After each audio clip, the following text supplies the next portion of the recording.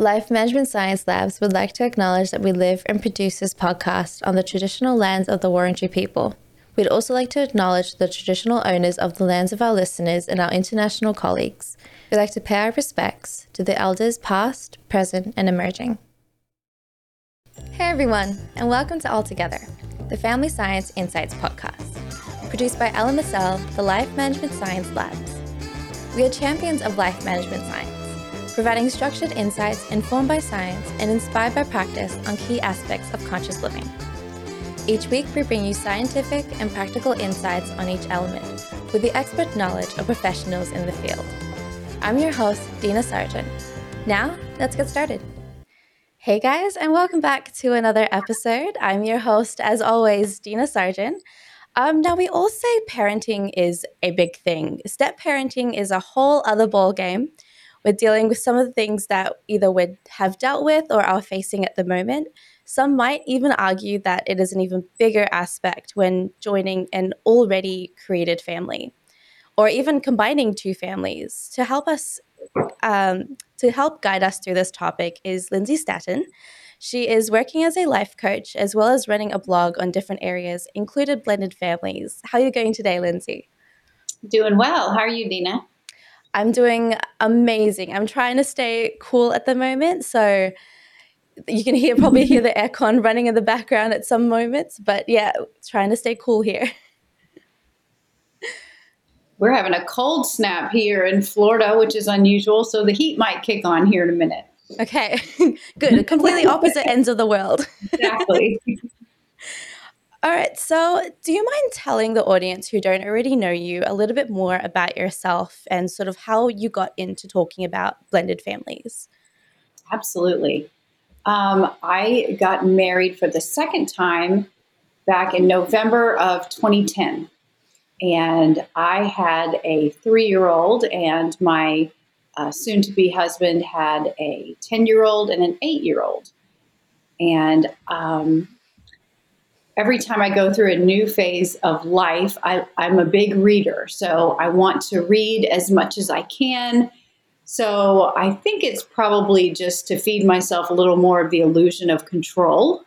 There is no such thing as actually having control of your life, but I feel like the more prepared I can be, the better. So before I got married, the first time I read lots of books on, newlywed issues. And then when I got pregnant, I read all about being pregnant. And then I had my baby, so I read about babies and toddlers. And then I was getting divorced and separated. So I was reading about how, to kind of do life after that. And then when I met my current husband and looking at the prospect of having to combine two families, I started reading books like crazy about blending families and step parenting and all of that, just to be as prepared as possible. And after doing all this research, I've found that there are a lot of families out there dealing with similar issues. You don't have a whole lot of people talking about it. So I think just being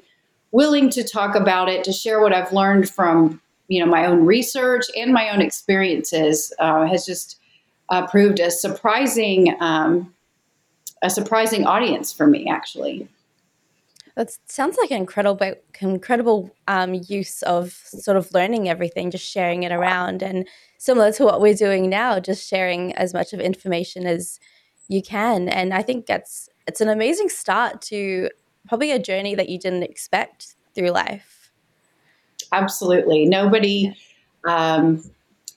sits around as a girl and says, "Oh, I can't wait to get married more than once and be a stepmother." People sit around and think, "I can't wait to get married and be a mom." But yeah, stepmom is not something you sit around and fantasize about or plan for. It can have incredible blessings as well, but it's definitely a position in life that's born out of some kind of brokenness. Mm-hmm. So it's not something anybody wishes for, but it can be something still very beautiful. Yeah, no, it's like shattered glass. It still becomes like a beautiful little vase or something amazing. Yeah, so that's amazing. So to get a little bit more knowledge about you and to learn a bit more about you, we're going to play a little icebreaker that we love to do for every guest. Okay. Just sort of sharing the first thing that comes to mind in this different areas. And yeah, we'll see what we get. Okay. All right. So the first one is your favorite book. Oh, my favorite book. Let's see. I read an incredible biography. I'm very much into nonfiction, just informational and learning. I'm kind of a nerd. I just feel like I need to know everything about everything. And I had a friend recommend to me a book by Eric Metaxas called Bonhoeffer, about Dietrich Bonhoeffer. And he was a pastor, and he was actually a spy um, within Nazi Germany, and he was against Hitler and the Nazis, and he was trying to work from the inside to dismantle that regime. And it is Eric Metaxas is a phenomenal writer, and I had the privilege of meeting him, and I told him, here's the thing about your writing style is on every single page there is a line, a sentence or a phrase that I would be willing to frame and hang on my wall. Like, just his style is just stunning. And the story is incredibly inspiring and hard to believe, actually, but that's easily one of my favorite books. It's amazing how much you remember from like the person that you've read so much about, and just all the different things that their life as well. Like, I think biographies are probably one of the biggest things you can read about a person, because usually it's written by either themselves or a ghostwriter. Right. So it's like deep in depth. It's not just what articles are written about him. It's like from his words. Exactly. Yeah. How about your favorite movie? Oh, my favorite movie. It's kind of, it's not anything award winning. I don't think I think it came out in 2001. It's called Almost Famous. Oh, yeah. And Okay. did you see that? And I've I seen think it before. it was Kate Hudson's breakout movie. And I love rock and roll history, and I love journalism. So it was about a rock journalist, and it's just one of my favorite movies. And my husband and I say quotes from it all the time. So he knows it whenever I'm sick or needs, it's like my visual version of comfort food. He's like, if I'm having a bad day, he goes, "Do you want to watch Almost Famous?" I'm like, "Yes, that will help. So let's watch that." That's probably my favorite movie. See, it's nice having someone that sort of recognizes that as well, being like, okay, this is what you need to watch in order to cheer you up, in order to feel better. This is the movie. So Exactly. comfort Exactly. films are very important, I think. Yes. How about your favorite podcast? A podcast I was really enjoying recently is called the Boss Up podcast. Mm-hmm. When I started my life coaching business, um, I love the relationships and the conversations I have with people, but I'm not a business minded person. And the girl that hosts this, her name is Lindsey Teague Moreno, and she just had a lot of really good practical business advice, especially when it's your own business, building your own business. I wish I could have just handed all of that off to someone else so I could just focus on the people and talking to the people. But yeah, it's important for getting your brand out there and all that stuff. And so that was a really helpful podcast for me. Okay, well, that's always important to have. I love those podcasts that sort of teach you a lot more than you Yes. would actually sit down and actually want to learn. Right. So, yeah. How about a famous role model that you admire? Um, I really admire Brene Brown. She has written a number of books that are also probably on my list of some favorite books. She's been on Oprah. Let's see, I believe she has something on Netflix right now, and she did a TED Talk years ago that just exploded. And she's a researcher, a psychology researcher, so not necessarily a therapist, but very driven by data. And she spent 10 years researching the relationship between shame and courage and vulnerability. And it was just a fascinating read. And I just think in a culture where being vulnerable is has such a negative connotation, and you feel like vulnerable, even the word, it makes you feel scared and anxious, but how it can be, she talks about how it can be a source of great courage, and how important it is in relationships to have a certain level of vulnerability just for the sake of connection. And in order to talk about it, she puts herself out there quite a bit, which I admire. It's really, really hard for a lot of people to be vulnerable, and then for relationship junkies like me, just being given permission to, hey, go ahead, put yourself out there, because that's what people connect with. So I would say she's definitely a role model for sure. Wow, she sounds like you could learn a lot from her very, very easily. How about a favorite course that you've completed? Like I said, I'm constantly reading. I'm constantly trying to learn different things. Big stage of life researcher. So right now I'm reading a lot about having grown children. Now that I have two kids that are out of the house, that are in college, and one who's still in high school, how your relationships as a parent change with, having grown children who are growing up and leaving the house, and, wanting to maintain that relationship as much as possible. So I would say that's something I'm studying deeply right now. Just again, trying to do everything right, trying to maintain some sense of control, but really just to try to maintain relationships. Relationships are everything to me. And so if I can read what some other experts are saying and try to bring that into practice, I'm always willing to do that. Yeah, I definitely agree with that. I think you can learn a lot from other people and other people's life experiences as well. So when they're willing to share it, it's like even more impactful. Yes. Yeah. Okay, so talking about what we brought you onto here to talk about, sort of just the um, in-depth sort of look into step parenting, because it's not something that is, like you said earlier, we don't talk about it that often. It's not written about so often because it's not something that you really plan your life for, I think, like we've said earlier. So when you think of the definition of family, do you have a certain definition for it?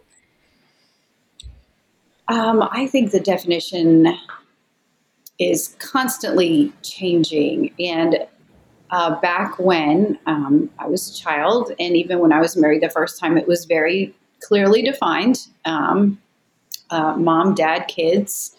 Then I guess the word they use is nuclear family.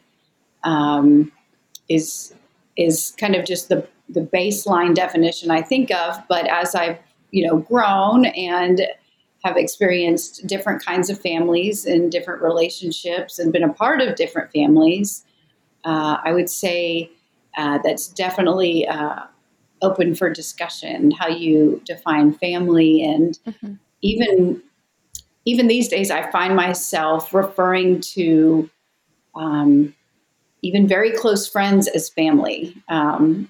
My mother-in-law, my husband's mother, was in town last week, and we had some dear friends over for dinner. And I'm like telling her, I'm like, these people are part of our family, and we're not related in any way, but I feel like family is now kind of, as a child, you need more structure in your family and your definition of family in your younger years. And then as you get older, you just kind of surround yourself with people who unconditionally love you and support you and are there for you. And I think family, the definition is much more open to translation now. No, I definitely agree. I love the idea of, I think I definitely agree with you. When I was younger, you sort of understood it as a okay, it's like the very, like you said, nuclear family, and there's a very hard set definition as to you can't choose your family. But as you get older, you realize you can choose who your family members are and who you want to be in your family. And I love that we're now able to do that. I think you're able to now recognize that you can choose who you want to be a part of your life, and that does sort of equal up to your family. It may not be related to them, but having a connection with them, I think, is even more important. Yes, Yeah. absolutely. It's all about that connection and that sense of safety. So, what do you think the position of a family is in today's society?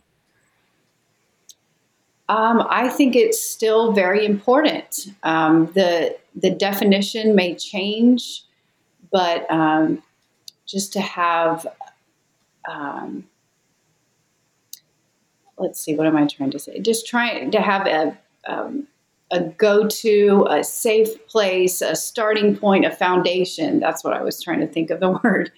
Um, just having something really sturdy and steady under you by way of relationships. And I think um, for years, when choosing your family wasn't really something that a lot of people did, it was nice to have that blood relation, and that was your obligation to someone else. Is even if you weren't um, necessarily someone you would choose, they were your family, and you were there. And I think that still applies in most situations, but I think also people giving themselves permission to invest in other people and build into other people and offer that unconditional support is really starting to become a legitimate source of family. And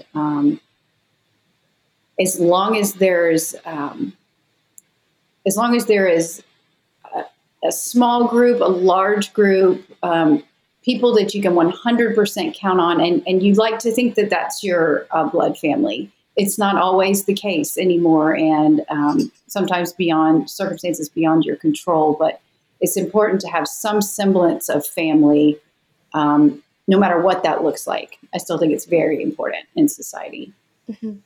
No, I definitely agree with you. I think it definitely holds a difference in because of the definition that we see it, and it definitely holds such a different stance than it did from let's say 10, 20 years ago. It's different, but it's still very the similar concept than what it was. Mm-hmm. Yeah. So, how do you define parental relationships in general? Um, I think a parental relationship is um, from a position of a parent. I'm right. Yeah, I'm kind of in the middle now, where I have. I'm still very much a child to my parents, and as my mother told me when my daughter was born, um, I remember she pointed to my daughter who was playing on the floor, and she said, "Do you see that child there?" She said, "That is how I see you. That is how I will always see you."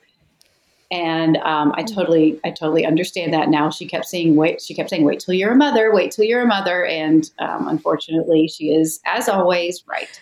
Um, Okay. so there's that. It's just it is unconditional love for another being. You want to pour everything you know into them. You want to help them in every situation, any kind of pain they experience. You have a desperate and almost panicky sort of desire to make it go away, to fix things that you cannot fix. And I heard another quote that said, "Becoming a parent, there, your ability to love increases exponentially, as well as your ability to fear." And So yes, you are just madly in love with this creature that you are now responsible for, and all of a sudden you are seeing danger everywhere, and you become. I used to be let's see, much more polite, I think, person. And then when I became a mother, that instinct, that mama bear, that is what people some call it, I got much more feisty and as sometimes not even necessarily, but just very protective and really willing to go to lengths that I never thought I would in order to protect my children. I think that's an insane, like, especially when you're talking about the your mom being right and how she's always going to see you and it's all going to be the same. I'm waiting. I can easily wait until I'll ever let my mom know she's right when it comes to that situation. I know. But she knows is the problem. You don't even have to tell her. She's like, I know I'm right, and she knows I'm right. Yeah. She's out there. She won't tell me, but I know she knows. Exactly. And I think it's insane. I think I have a couple of friends who recently had their first child, and they're like, the insane feeling I feel to just protect them, just put them in a bubble and never let anything touch them, never It's let anyone want to hurt them. it's mind blowing for sure. Yeah.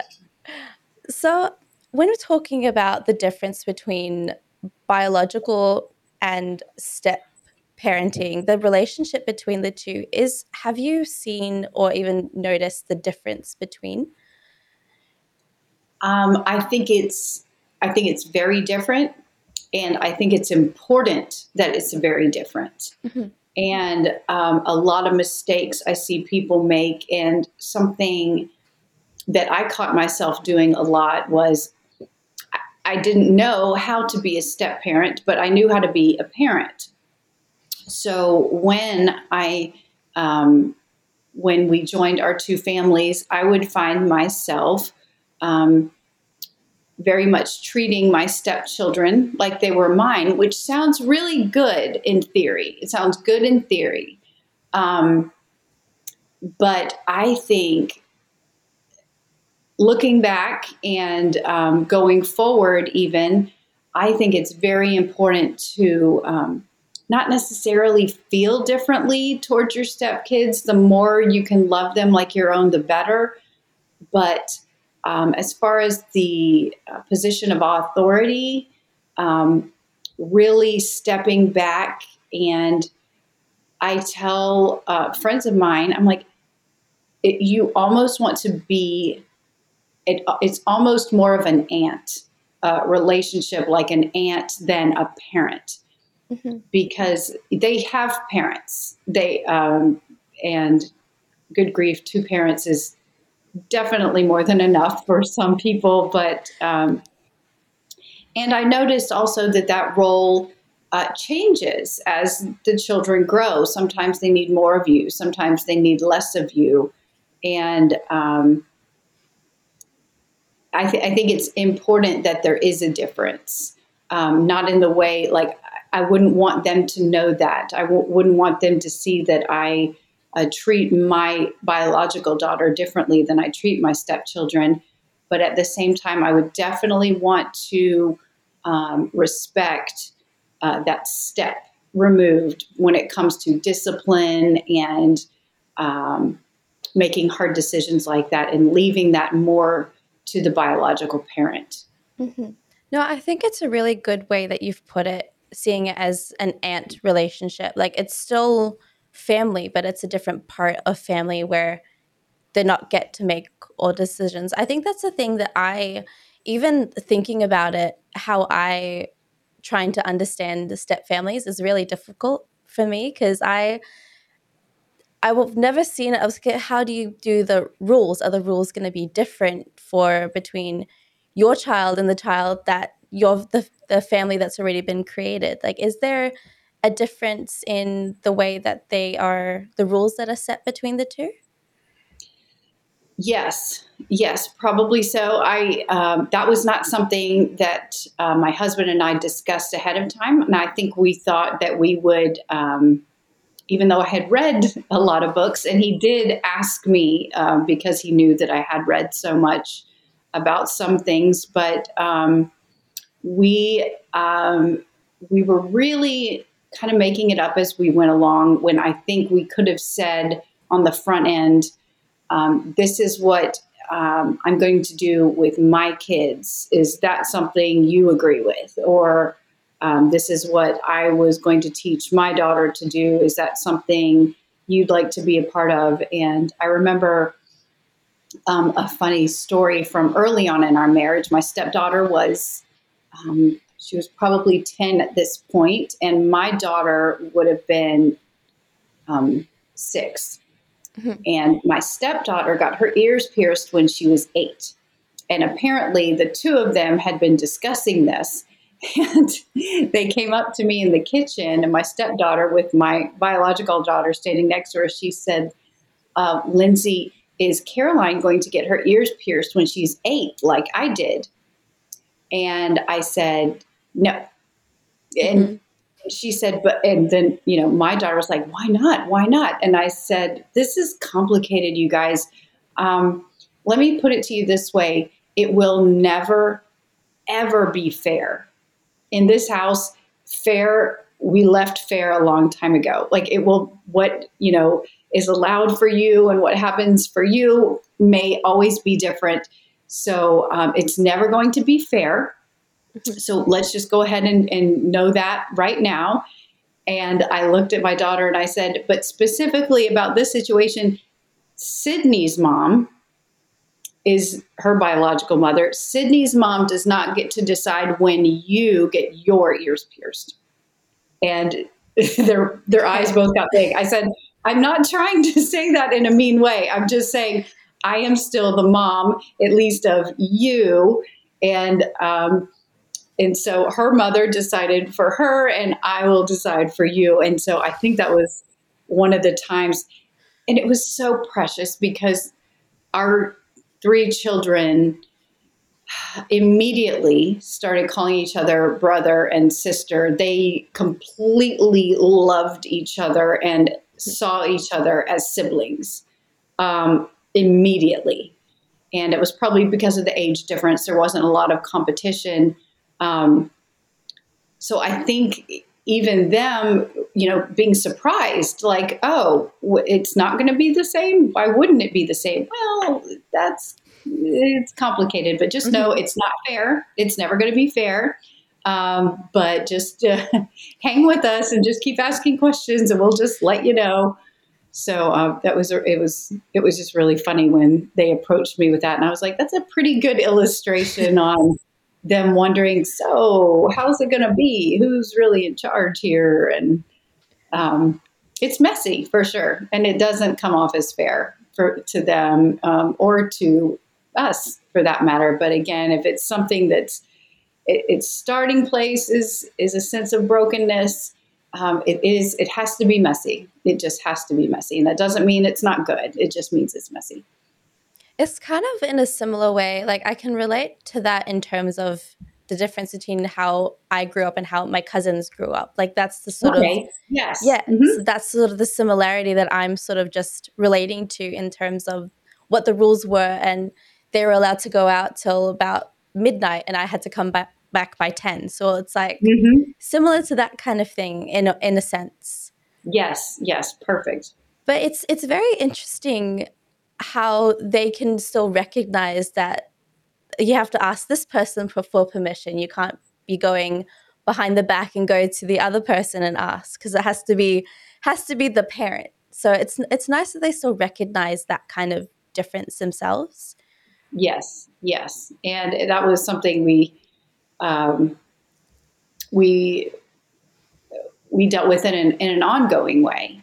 And there were a couple tries. I remember my stepson coming to me asking me something, and I made a decision, and then he didn't like that and went to his dad and asked the same question. And he said, did she already tell you no? Why are you asking me? So there were some things, and that's something that my husband and I were able to discuss with each other and to the kids is that I may not be their mom, but I was the mom of this house. Mm-hmm. And my husband was not my daughter's father, but he was the father of this house. So in times where we did team up as a parenting team, we could explain it that way to them, without trying to say I'm going to act like your mom. But no, I'm just the mom. I'm just the mom here. And so when I say, let's bring your dishes to the sink and go ahead and put them in the dishwasher. Well, my mom doesn't make me do that. That's okay. That's her house, but this is my house. So that's what we're going to do at this house. And never really got a lot of pushback. I think that was something they could understand, and I'm thankful. Yeah, that sounds. I think even biological family, they still have that trouble of the kids sort of going between the two parents. Oh, definitely. I know I definitely did when I was younger. Like I was a bit of an adventurous child who knew she could get on dad's good side for a little bit. So For sure. there's definitely that. So as we see, children are the most critical part of a step family, and every child sort of reacts to things differently.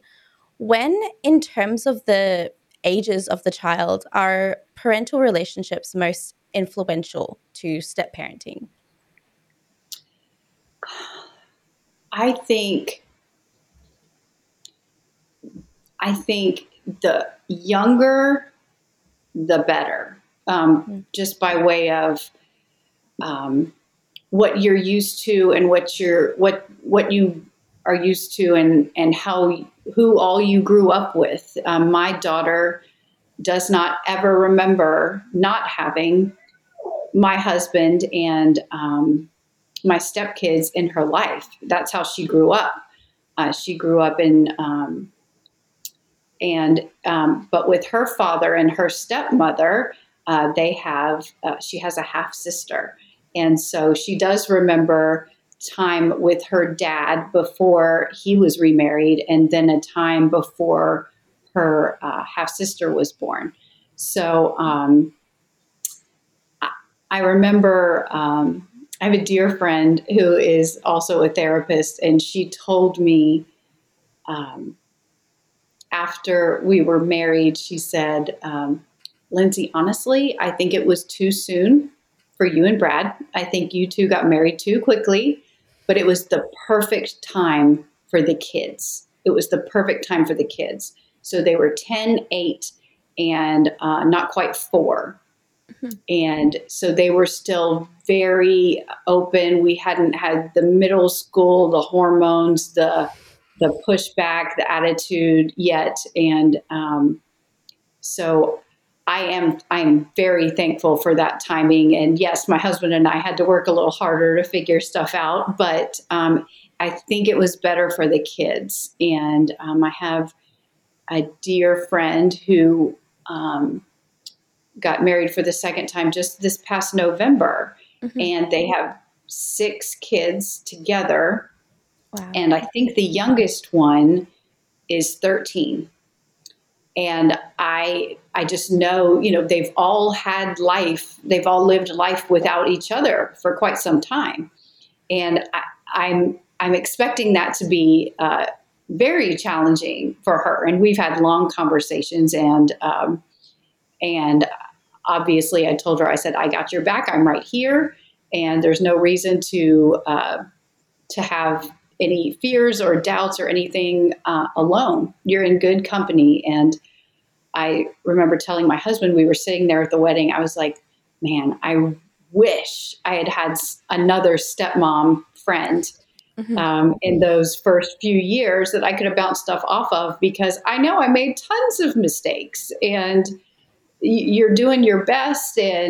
But yeah, like you said, it's not something when you become a stepmom, when you're becoming a mom, you have baby showers and there's celebrations, and it's wonderful, but nobody throws you a stepmom shower. It's something that's, like I said, comes out of a great amount of sadness and brokenness. So it's I want to make it something that's so much more normal. It is so common with the divorce rate the way it is. It's Mhm. so common. There's no reason it has to be weird anymore.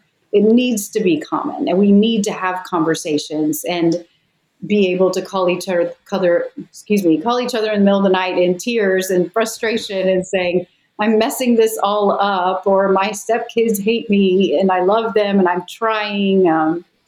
So I Yeah. want that to, hopefully someday, I just want it to be as normal as talking about just basic motherhood.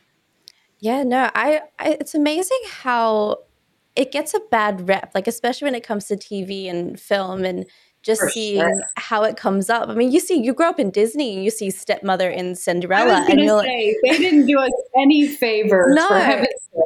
Exactly, like, there was no place where you it was a really good thing. I think until I just saw the recent Enchanted movie that came out, Oh, I haven't Enchanted seen it. 2. The It's Disenchanted. yeah, it's really Oh, good when yeah, it talks about it.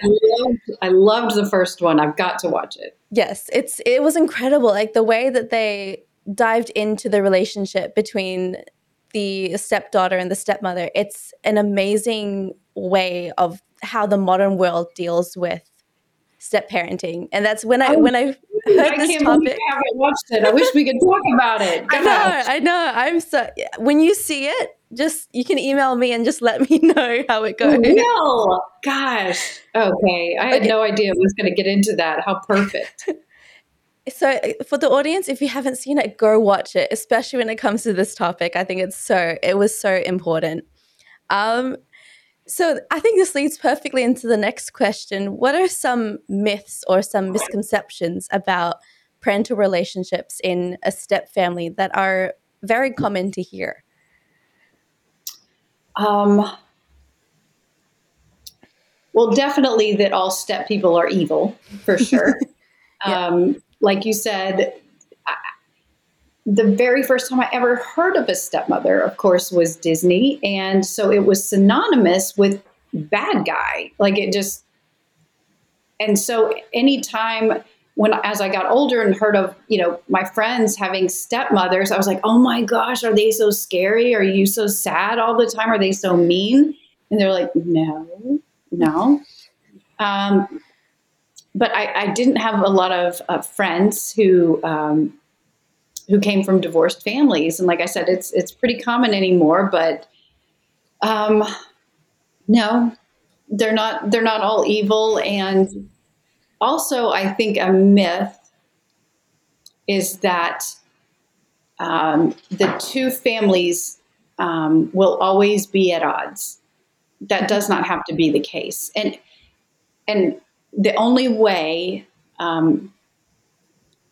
it can work in a good way is that if all four people want it to be a certain way. And I'm thankful to say that my first husband and I have a good working relationship, and that my current husband and my first husband are now friends, and that my daughter's stepmother and I have a great relationship. And she turned six. Our daughter, turned 16 just this past month, and her dad and stepmom came down, and their daughter, and we were all there together. And my stepchildren, my current husband's children, we were all there, and we all ate pizza and celebrated her birthday together. And I remember just taking a moment and kind of stepping back and looking, going, we're family. We're a big, messy, broken, pieced together family. And Mhm. only because everyone wanted it that way. If you have even one person in a parental role who isn't comfortable with it, it won't work. And that's not wrong. That's not wrong. Sometimes it's not healthy Mhm. to maintain or try to pursue a friendship with a former partner. Sometimes it is not a good idea. Um, so all the stars have to really be aligned for that to happen. But I think it's becoming more and more common that you don't have to stay enemies with your ex. Sometimes, like I said, there are abusive situations or just really toxic situations, or that people just big fat don't want it. And that's their choice for sure. But when it can work out, it's, I remember texting my first husband and his wife the next day saying, that was magical. I am so thankful for you guys and that we can do this. And I think that's a myth that you have to stay mad, that you have to stay enemies, or that the new wife and the first wife have to hate each other, or the new husband and the first husband feel competition in an ongoing way. I think that's a myth. It doesn't have to be that way. And like I said, sometimes it is, sometimes it's even better to keep a distance, but it also doesn't have to be that way. I think it's really interesting just how much, like, as you say, some abusive cases that you shouldn't have communication with them anymore. But when you have that sort of balance between, okay, this is what's best for the kids, you need both parents still want to be a part of the children's life, then this is what you have to do. I think it's nice to sort of find a way to do it, especially with kids involved. And not a lot of families know that that can happen. You can still be in a healthy relationship, but just be in communication. Yes, and it took it took years. Mm-hmm. We were not this way right away, and I think that was important that we all had some time to heal. But like I said, thankfully, my daughter was very young, Mm-hmm. and just always remembered her dad and I getting along well. And like I said, mainly just a really good business relationship, a working relationship. But I can say I've heard her father and her stepfather call each other friends and Mm-hmm. text each other during football games because they cheer for the same team. Or have you tried this bourbon? I tried it the other night and you would love it. And I'm like, that is so weird. What's going on? But I remember when we were all at my daughter's softball game when she was younger, and her dad, my husband, invited her dad back to the house to watch the beginning of a football game. And I remember her kind of pulling on my shirt, and I leaned down and she said, Mommy, I'm so glad my two dads like each other. And I Mm-hmm. said, oh, me too. Me too. And it's not possible and it's not advisable in every situation, even for the kids. I think there's some kids who would be really uncomfortable with their divorced parents in the same place, and that is completely valid.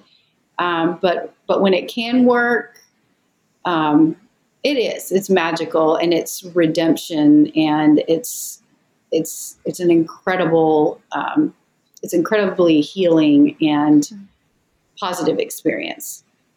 No, I definitely agree, especially when you make the best out of the situation as well. I Yeah. think making the best out of it is really nice that you found an outcome that suits everyone, that makes everyone feel healthy in the ways that they can grow. Yes. So, going into a little bit more about the practices and habits, um, what's a practice that you do or you recommend to improve your parental relationships in a step family situation? I think a really good mindset, and this is where I made some missteps, um, is that giving the child room to um, come closer and pull back and connect and disconnect, a little bit of a dance while they're figuring it out. And even now that my stepchildren are grown and out of the house, we hit a certain level of comfort. And I just assumed, the plane has landed. There we are, Mhm. and so it'll be great forever. And there's still a push and pull. Um, and I had a conversation with my stepson recently, and I said, I will be as much as you need or as little as you need for the rest of your life. And I am right here if you need more of me or if you need less of me. I will be right here. And that's it's not easy. It's not easy. It can be very painful during those moments when there's pulling away and kind of resettling. And a lot of that, you could say in biological families as well, as the kids are getting older and they Mhm. need you less.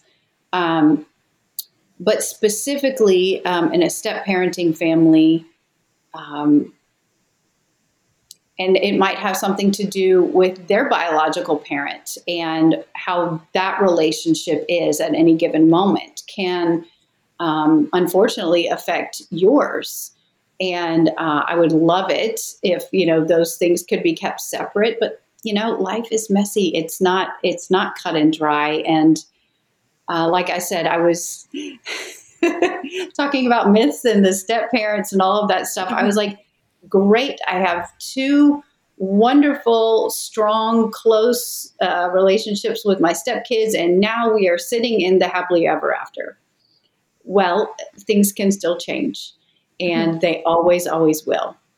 And so I think a really good practice that I wish I had been more prepared for their benefit as well, is to just realize um, that relationship will always be in flux, and that's okay. That's okay. I Mhm. don't need to panic or feel a sense of loss necessarily, because the story's not over, but that there will always be a dance, a step forward and a step back and a step to the side. And I think step parent is perfect. I think because there's always some step that's about to happen.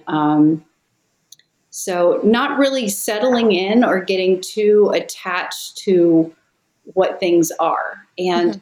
I think with your biological child, there is a greater sense of security because of that blood connection. Like, they might pull away from you, but you don't worry about losing them in the same way, Mhm. um, just because there is that sense of security that comes with being biologically related. Um, but the come and go of a step kid relationship can be scary and can be sad and can be hard, um, because you don't have that guarantee. It's all of Mhm. a sudden they might be willing to put you on a shelf when you had been really close for a time, but then there's always the chance that they will take you back off that shelf and desperately need you again someday. And I think the best thing I can do is to just say, I'm here for as much or as little as you need. And that could be really hard for me, but guess what? I'm the parent. I'm the parent. I'm the step parent. I'm the parent in this house. And so I think it's on the adult to be the adult and not put pressure on the kid to um, meet your emotional needs, biological or your step kid. To it's on you to be this steady, sure person in that relationship, and to let Mhm. them figure it out. I think it's important, especially like as you mentioned, as the kids get older and things like that, they sort of go through. I mean, even biologically, you're sort of still in that relationship where you're just not really as close as you would be because you live under the same house growing up, and then suddenly they're moving on and like they're living, trying to build their own life and trying to go through a lot of stuff of their own as they sub differently to what you did, to what they did when they were under your roof. So it's a nice, I love the way that you word things as well, just how I'll be there for as little or as much as you need, and having that assurance. I mean, even hearing that as a kid, as a child, to parents from my parents is something that's really important to know, that they're always there, and then that one thing that you can really count on. Yes, Yeah. absolutely. And that's why I think, like we talked about in the beginning, that some kind of family, some version of family is always going to be incredibly important to our society, just because there's a home base somewhere with someone, and that's what we would call family. And regardless of what that looks like in any given moment, that it's there in some form or fashion. So are there some traditions in your family that sort of like bring everyone together? Like, I think you said off camera, you're talking about Christmas, everyone was together. Is that something that you try to do every year? We actually, at the beginning of our blended family, when my husband and I got married and we combined our families, we were lucky enough to be able to coordinate with our former partners the holidays. And so Thanksgiving and Christmas, we alternate. My daughter's father and I alternate. If one of us has Thanksgiving, the other has Christmas every year. And we coordinated with the other family so that my husband and the mother of his kids do it the same year, Thanksgiving or Christmas. So there are holidays where it's just my husband and me, because all of our kids are with their other parents.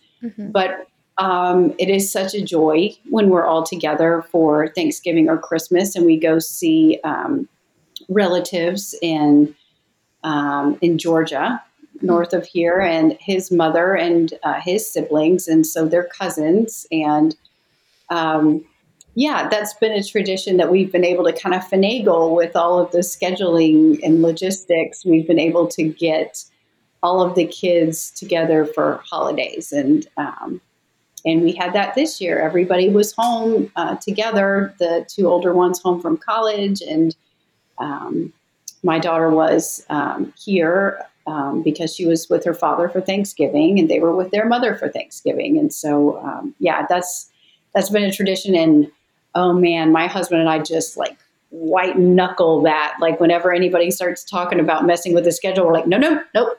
We are just holding on to those holidays that are, ours, that we say, Yeah.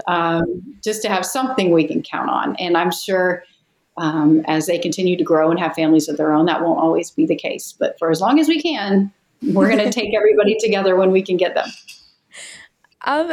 So how do you think that this practice or this tradition has impacted your family and also your perception of life? It's just so important for all of us, I think, to have something we can count on. And marriages fail, and things, unexpectedly happen. Life is always going to throw you curveballs. And another thing we say around here a lot, or at least when the kids were growing up, is they're saying, well, it should be like this. Well, it should be like, guys, we left should a long time ago. Like I said, we don't hang our hats on should anymore, because, what should have happened did not, in fact, happen. And that's why we're here. And that's why we're a family.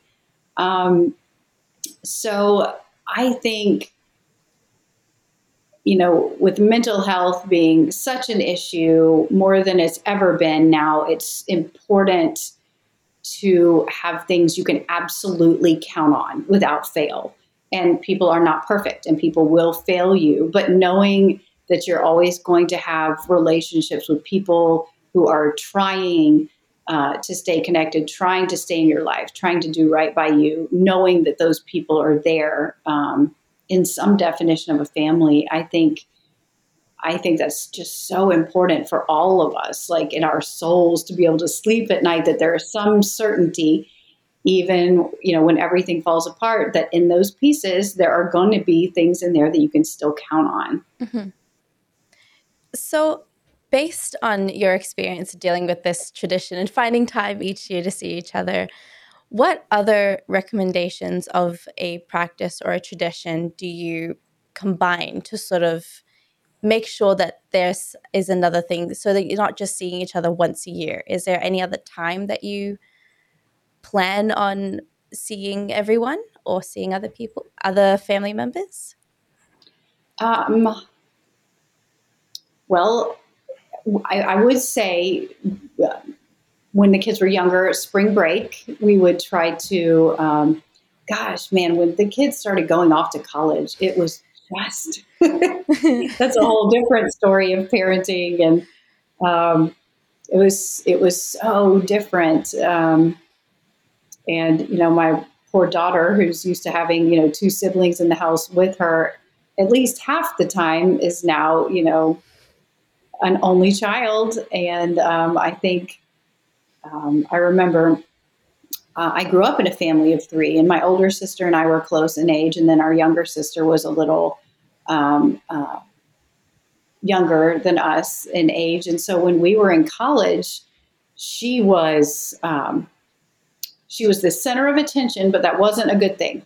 All of a sudden, you're in that age as a teenager where you don't want to be center of attention. You want space, and you want to be able to go in your room and close the door without your parents, whose attention was previously diluted among three kids, is all of a sudden laser focused on you. And so that's not always a good thing. But in the summertime, we have, for as long as we've been together, and even before my daughter and I joined the family, my husband's family goes to the beach every year with all of the aunts and uncles and cousins. And so we've been able to be a part of that as well. And again, these kids are growing up and they're getting jobs and getting married and having their own kids. This new next generation is starting to come along. So it can't always work, but for anyone that can get there, when we choose that week in the summer, we all look forward to it as a time to catch up and be together and stay connected. I love that. I love when, even though you're so far away, you still have that connection and you still find the time. Even if not everyone is there, it's still like the just knowing that you can turn up and you can be there and you can join in, I think is really nice. It's a really nice feeling to know that family is always there. So Yes, I love that. yes. So we're going to go into some of the questions from audience members that were sent in to us. So the first one is asking, how can boundaries be ensured so that step parents don't overstep and take on the role completely of biological parents? Very tricky, very tricky. And boundaries is the perfect word. And in step families and step family relationships, I think it's really important that there be just a complete environment of grace and ongoing forgiveness, because you will overstep, you will get it wrong. And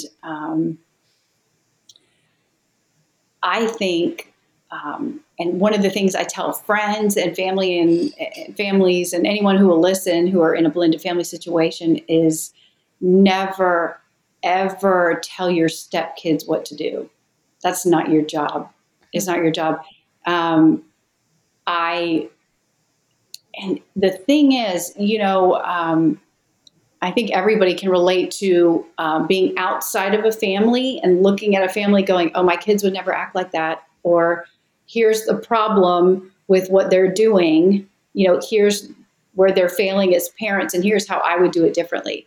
And you walk into that as a step parent. You walk into it and you can immediately see the holes. And my husband can see all of the weaknesses in my relationship with my daughter. And he's not wrong. He's not wrong. And yet, without that biological connection, you really don't have the right to step in. Now, we make suggestions to each other behind closed doors constantly. Mm-hmm. And we have that option on, and I'm thankful for his insight, not in the moment ever. You don't want anyone to ever tell you Mm-hmm. about something you're doing wrong with your child or that your child is doing something wrong. But getting to a place where you can, without feeling defensive, hear someone else's perspective on your child, but knowing beyond a shadow of a doubt that they will never tell your child what to do, that that's your job. And again, that it's really more of an aunt or an uncle role. So I think that is a huge boundary that as adults, to be able to remind each other gently, or like I said, there just has to be a starting point of so much grace because it is such a mess. And if you have a mindset, I am not ever going to tell my stepkids what to do. I'm just not going to tell them what to do. I might ask them if they would do something for me. And it's not okay for your stepkids to disrespect you. And that's when you need to be able to count on your spouse to step in and say, hold on, that's not how we're going to talk to each other. At the same time, you can help with that by not trying to step into a place of authority. And it sounds ridiculous. It sounds like, oh my gosh, you are the mom of the house. You can tell everybody what to do. No, it's actually, it's bad for your relationship with your stepkids. It's actually bad for your marriage too. And so having boundaries in place can be so helpful, but also knowing that those boundaries are covered on every side with grace and that forgiveness on a hair trigger, because we're flawed and we're going to get it wrong as hard as we try to get it right. So just being willing to, going to your stepkids and saying, I totally blew it right there. I totally blew it. I am so sorry. Will you forgive me? And being vulnerable to, and also, of course, your biological children. You're going to mess up with them, and being able to apologize, but especially to your stepkids when you've overstepped. Just doing whatever it takes to, even if you, for them to know, I'm going to get it wrong. I'm going to get it wrong, but I love you so much, and I am going to kill myself to show you how much I love you. And when I blow it, I am going to apologize because my relationship with you is a top priority. But having those boundaries in place absolutely can protect against a lot of overstepping, but also fully expecting that that is going to happen and being willing to back away quickly and apologize when it does. Okay, perfect. Second one is, how can parents teach children to accommodate and accept step families, especially younger children? I think kids, honestly, the best thing that happened in our family when we first got married is my stepson, who was 10 at the time. My husband and I look back, we talk about it all the time. I've told him, now that he's an adult and 22, I've told him, I'm like, it was you. It was you. He was, and I don't think either of us could have taught him this. He decided from the very beginning, I am on board with this. This is my family. And that his two younger sisters, his sister and his stepsister, were watching. And he was completely on board, completely fine with accepting this new reality. And I was waiting, based on everything I had read, for a lot more conflict from my stepkids, the pushback that you're not my mom. But somehow, the two younger ones watching the older one, and then my husband and I watching this child just kind of lead us into this blended family. He gave all of us permission, and he had no idea. He had no idea the impact that he was making, and I Mhm. don't think we did at the time either. But um, and a second marriage in and of itself is very, very difficult because you have two people who have been very hurt previously. So there's a lot, the trust comes a lot slower, but being able to lead your children by way of this is a good idea. This family, and wrestling it out behind closed doors. And I'm not saying that kids shouldn't see you have conflict and see you work through that in a healthy way, but until you can do it in a healthy way, for them to see you, put on a brave face sometimes and just constantly putting out there, especially with younger kids, this is a great idea. This family is a great idea, and I love this family. As a young child, they don't need to watch um, the adults panic in a new situation, Mhm. even if that is and that is a very legitimate feeling in second marriages, to be sure. But as far as what you're putting out to the kids when they're young is just we love each other, all of us love each other, and we are going to be some kind of weird piece together family, and just putting out there a sense of confidence that you might not even have. I think it's completely okay to bluff with younger kids, the fake Mhm. it till you make it kind of thing, Mhm. as long as you are working very hard behind closed doors to make that a reality.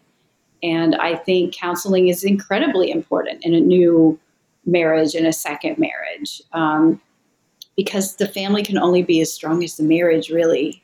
Everybody is so worried about the kids. And I remember my husband and I getting counseling from that good friend I mentioned earlier. And she finally, one session, she said, "Oh my gosh, you guys, stop worrying about the kids. The kids are fine. You two are a mess. The kids are fine. Stop talking about the kids. Let's work on y'all."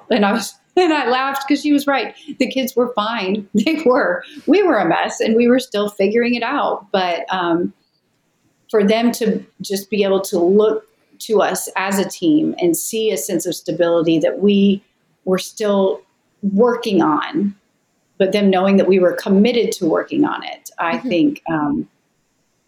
I think that was really that's something that you can do for your kids, putting out there this commitment to the family. Um, the reality is that second marriages fail.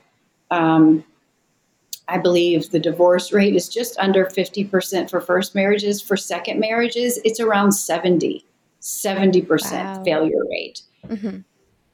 Those are not good odds. They're not good odds. And once you've ripped off the band aid of divorce once, I think you could rip it off much easier the second time because your threshold for what you're willing to put up with is much lower. The first time I read that, I went, gosh, I would think you would be willing to work that much harder. At a second marriage, you would learn from your mistakes, so the divorce rate would be much lower, but it's actually much higher. So knowing that you're walking into it and it's not going to be your happily ever after, it never was going to be, not in a first marriage, not in a second marriage. It's a commitment and it's a decision to love and to forgive and to work at it, because on the other side of it is these deep connections that are formed in difficult times sometimes.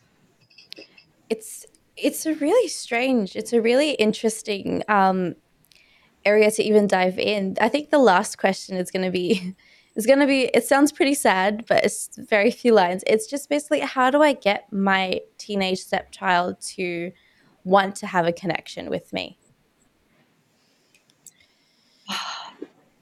When I first got married, actually, when my husband and I were still dating, he had this amazing question that just blew my mind.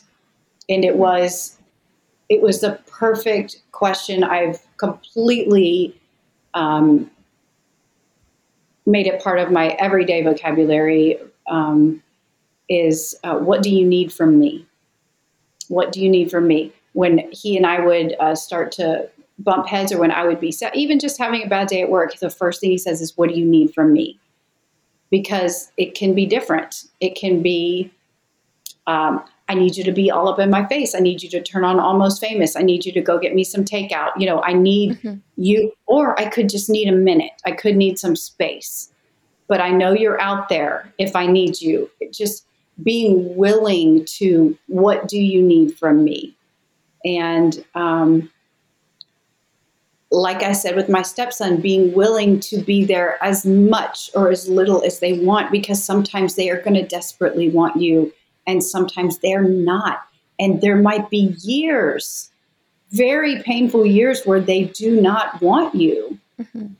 But them feeling pressure or guilt or responsible for your sadness at the lack of relationship is going to do more harm than good. If you sit down and be like, oh my gosh, I so want to connect with you. Why don't you want to connect with me? Don't you love me? Don't you want me to love you? No, no, no, no, no, no, no. Just occasionally, what do you need from me? When they get home from school, what do you need from me? Just being there as just a steady presence. Even they might be taking so much comfort just from your presence in the house. They may not be spilling their guts to you. They may not be wanting to spend a lot of time with you, but just having you there might be ministering to them in ways you just can't even imagine. Mm-hmm. So just being willing to be as much or as little as they need, and them just having those general reminders from you every day. What do you need from me? Nothing. Okay, I'm here if you need me. And moving on quickly. Asking them a brief question about their day. How did your test go? I don't want to talk about it. Okay.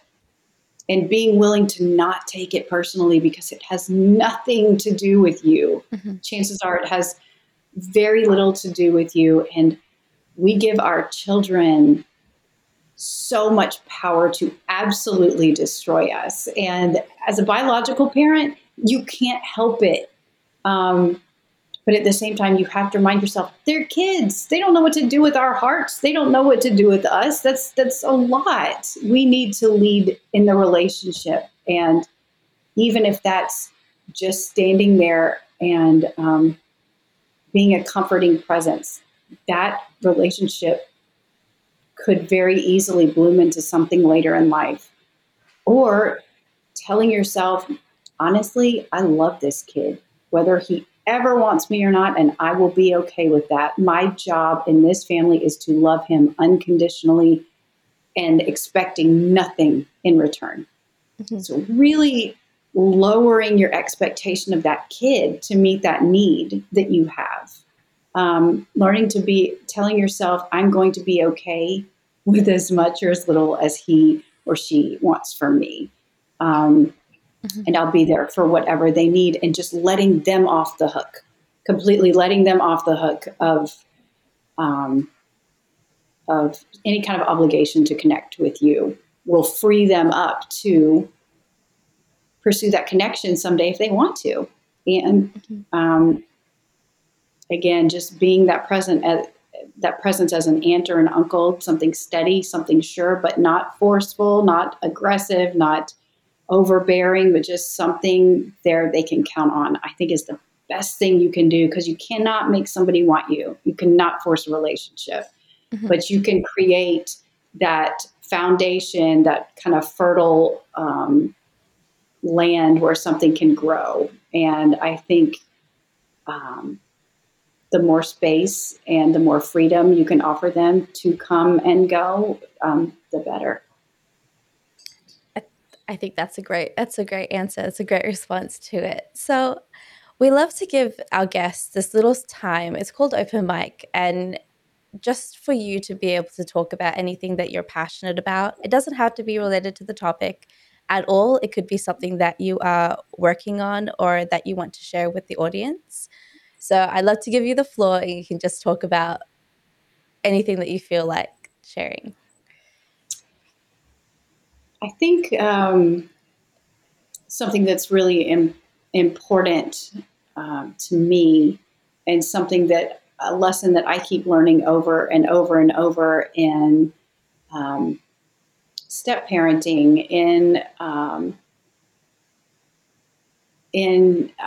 teaching, in other jobs I've had in different phases of life, is people talk about their purpose a lot, and they want to know what their purpose is and why am I here and what is my purpose. And something I learned a while ago, and that I continue to learn, is that I think you can find your purpose in your greatest source of pain. And what I mean is, if you want to know your purpose, you can look back at the probably the worst thing that has ever happened to you, and you being willing to share with someone else going through that, you being on the other side of it, whether it's a divorce, whether it's a death in the family, whether it's a cancer diagnosis. If you can find your greatest source of pain, you have found almost your superpower that you can offer someone else. Being willing to share pain that you've been in with someone who's going through it currently can save them, can save their life, can save their sanity. There is nothing more powerful in the world than saying, oh my gosh, I know exactly how you feel. And being able to talk to someone on the other side of what you're in the thick of. So when people talk about their purpose, and I had a conversation with a friend one time, I remember telling her, I had someone reach out to me who struggled with addiction. I have never been through that, but I had a friend who has. And so I reached out to her on behalf of this person. I'm like, I need you to talk to so-and-so. Mm-hmm. This person's struggling with addiction. I don't have anything for her, but you do. And so the friend I was talking to, who did, kind of get through to the other side of addiction, she said, no, I don't want to talk about that. I don't want that to be my identity. I don't want that to be my story. I don't want that to be my purpose. I said, well, you don't really get to pick, you don't really get the choice. It's kind of, I didn't pick my purpose to be talking to people about their divorce and blended family. I didn't want that. She goes, I don't want addiction to be my superpower. I said, I don't want divorce to be my superpower either.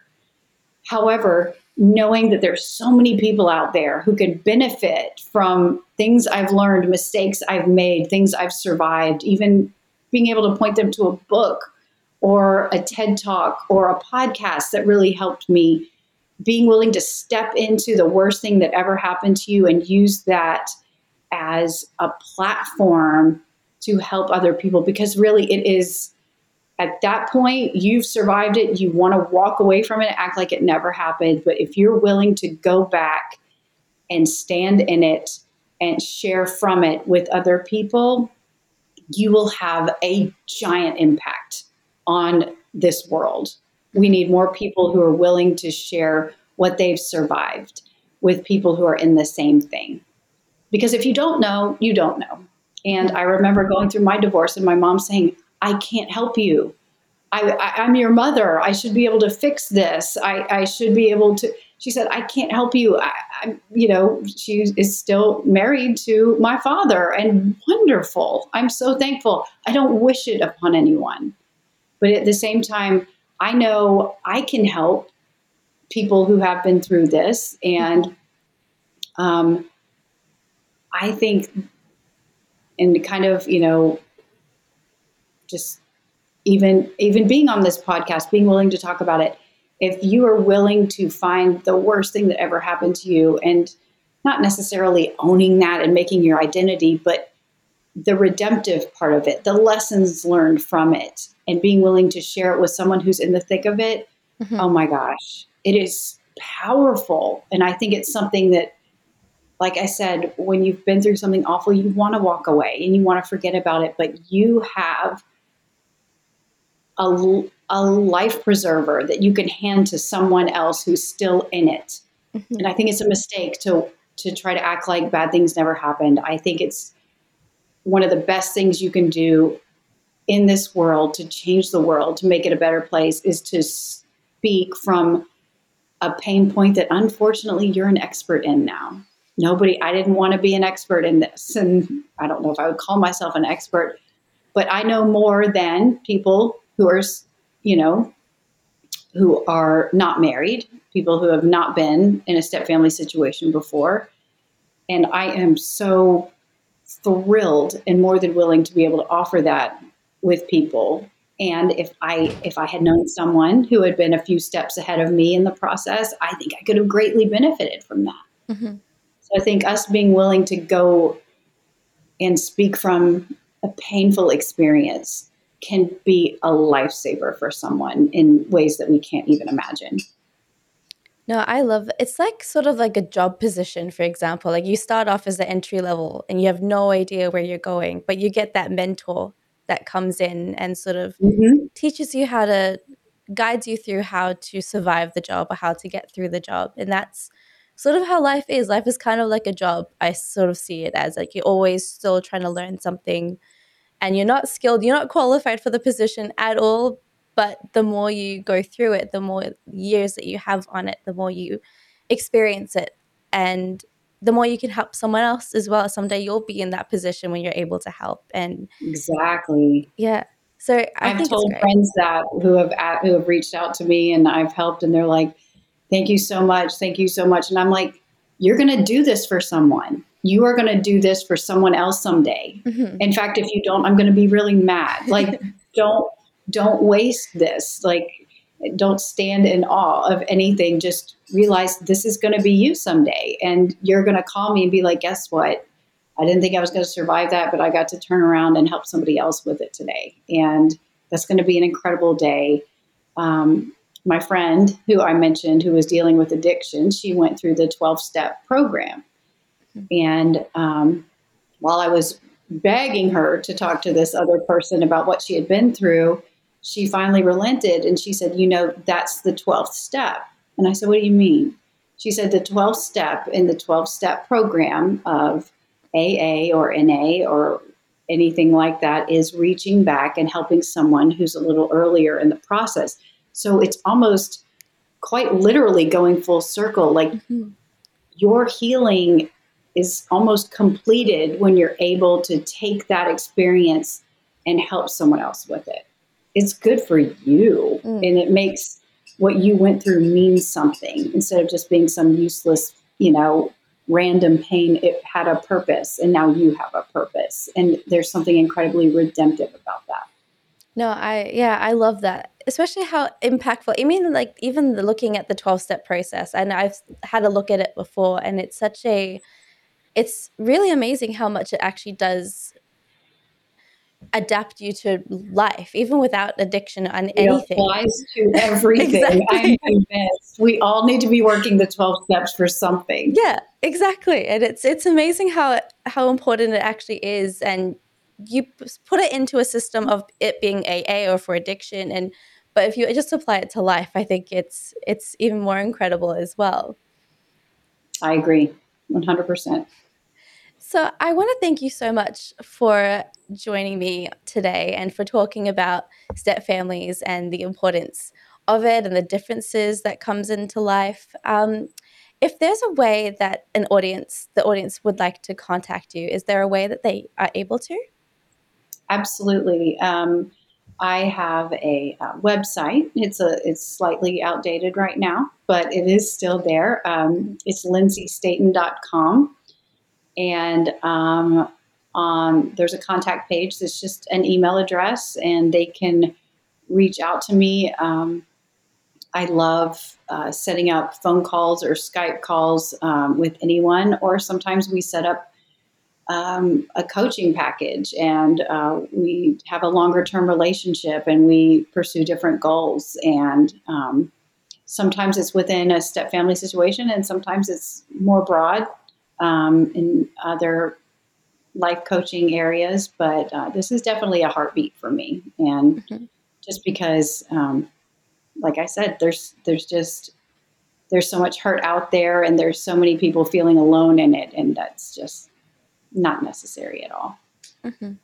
Well, that's amazing. So thank you so much for joining me, Lindsey. Thank And you for having me. What a it's pleasure.